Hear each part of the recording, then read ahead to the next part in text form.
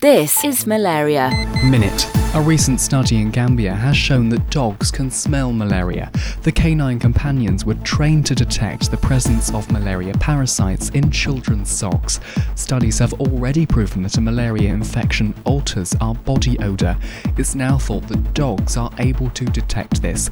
This week marked the launch of iOS 12.1, the latest version of Apple's phone and tablet operating software. It includes 70 new emojis, including a mosquito emoji. You'll now be able to text, tweet or post on Facebook using the blood-sucking vector. And a researcher from the University of California has been given 2 grants by the National Institute for Health, totaling $6.6 million. Karine Lahok is studying falciparum malaria with a focus on new therapeutic strategies. That's all the latest news on Friday the 2nd of November. Malaria Minute.